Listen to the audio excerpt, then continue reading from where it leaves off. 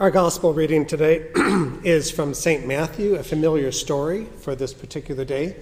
In preparation to hear these words, let us pray. O God of wonder, God of light, God of mystery, and God of presence, as we listen to these ancient words, we pray that we might be attentive to a word that you have for us this day. In the power of your many names, we pray with gratitude. Amen. In the time of King Herod, after Jesus had been born in Bethlehem of Judea, wise men from the east came to Jerusalem asking, "Where is the child who has been born King of the Jews? For we have observed his star at its rising and have come to pay him homage." When King Herod heard this, he was frightened, and all of Jerusalem with him.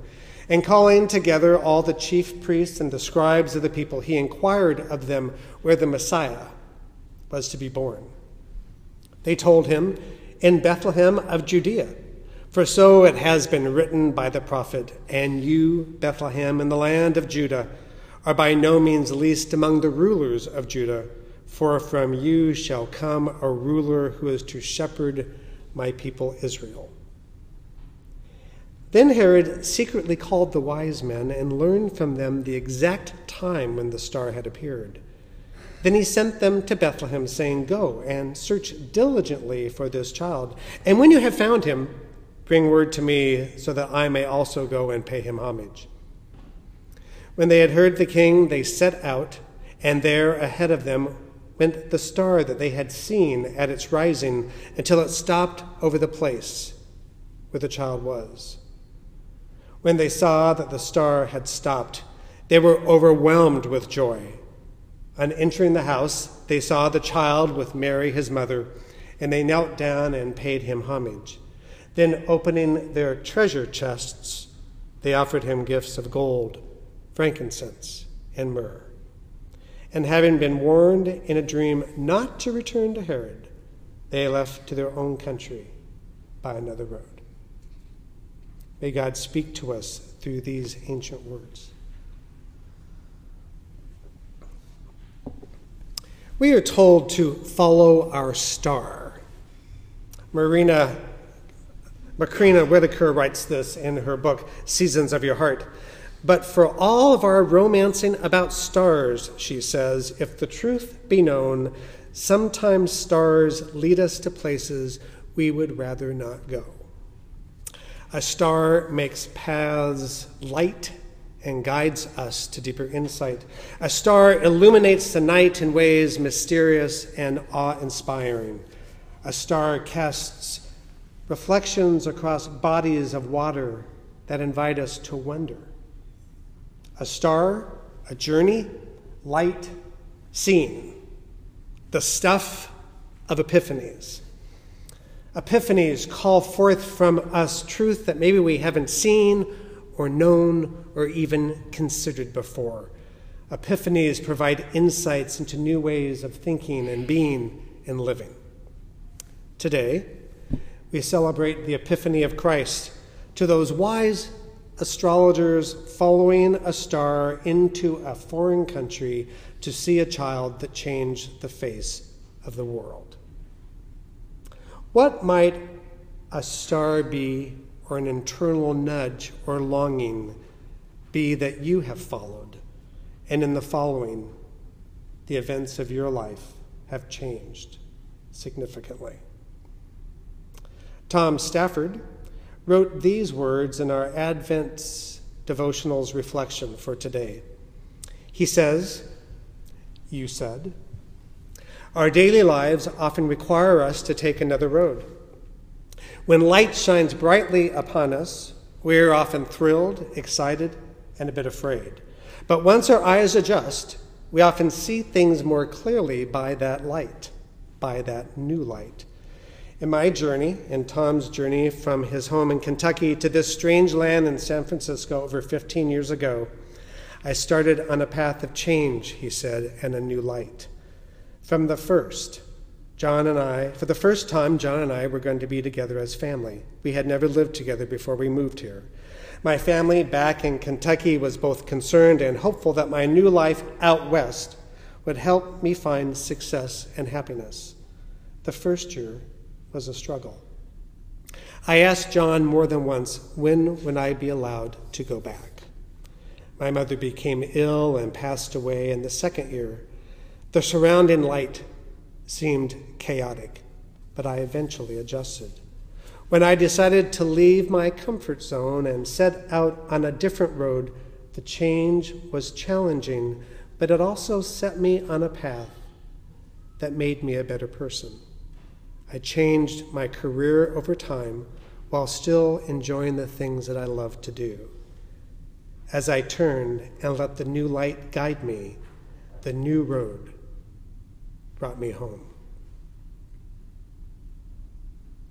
Today, Epiphany, if it's about anything, it's about being guided by light to walk in paths we haven't walked before. For Epiphanies are all about light, being led, being open, finding home, and eventually being grateful. The word Epiphany means manifestation, insight, seeing that which you hadn't seen before. We often use it, as Jenna said, an aha moment, noticing something new and expansive. It's all about light being revealed and grasped and understood. It's also about being prodded, challenged to take risks, like Tom did, that led to generativity and life. The wise astrologers were outcasts, pagans, if you will, at least from the Hebraic perspective. They followed the light of the star in search of the one that they understood as the Messiah, the King of the Jews. So what does this tell us about God? I believe it tells us that God is not concerned with labels or barriers or certain belief systems or who is part of us and who isn't. On the contrary, the story tells us a great deal about the mind and intention of God, which is that all are included. The story of the wise guys, as I like to refer to them, reminds me that God created and creates all people in every land and every corner of our planet. In the story, we have foreigners coming to a foreign land. This, in and of itself, is significant. Their minds and their hearts had to be opened first to a foreign God, allowing them to hear and respond to the summons of this God who sought them and invited them. We often read over that and don't realize the significance of the outcast, the foreigner, the outsider, going beyond fears and coming in response to the holy.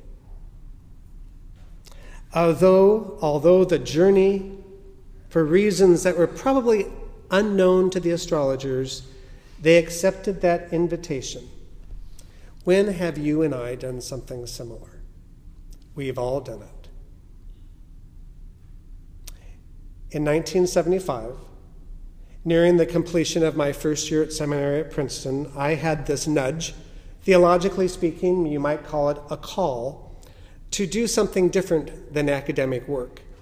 So I decided to apply for a series of internships across the country. All my interviews were face-to-face, except with First Presbyterian Church of Monterey. We simply had a conference call. Now, what that meant back then was that a bunch of different members went to different offices and picked up different extensions of the same line.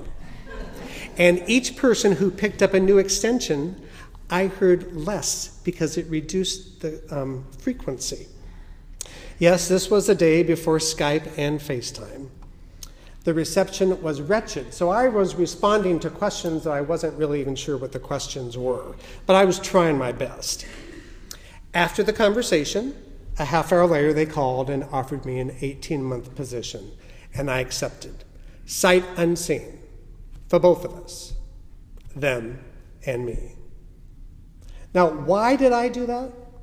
There was no earthly reason, but something in my gut said yes.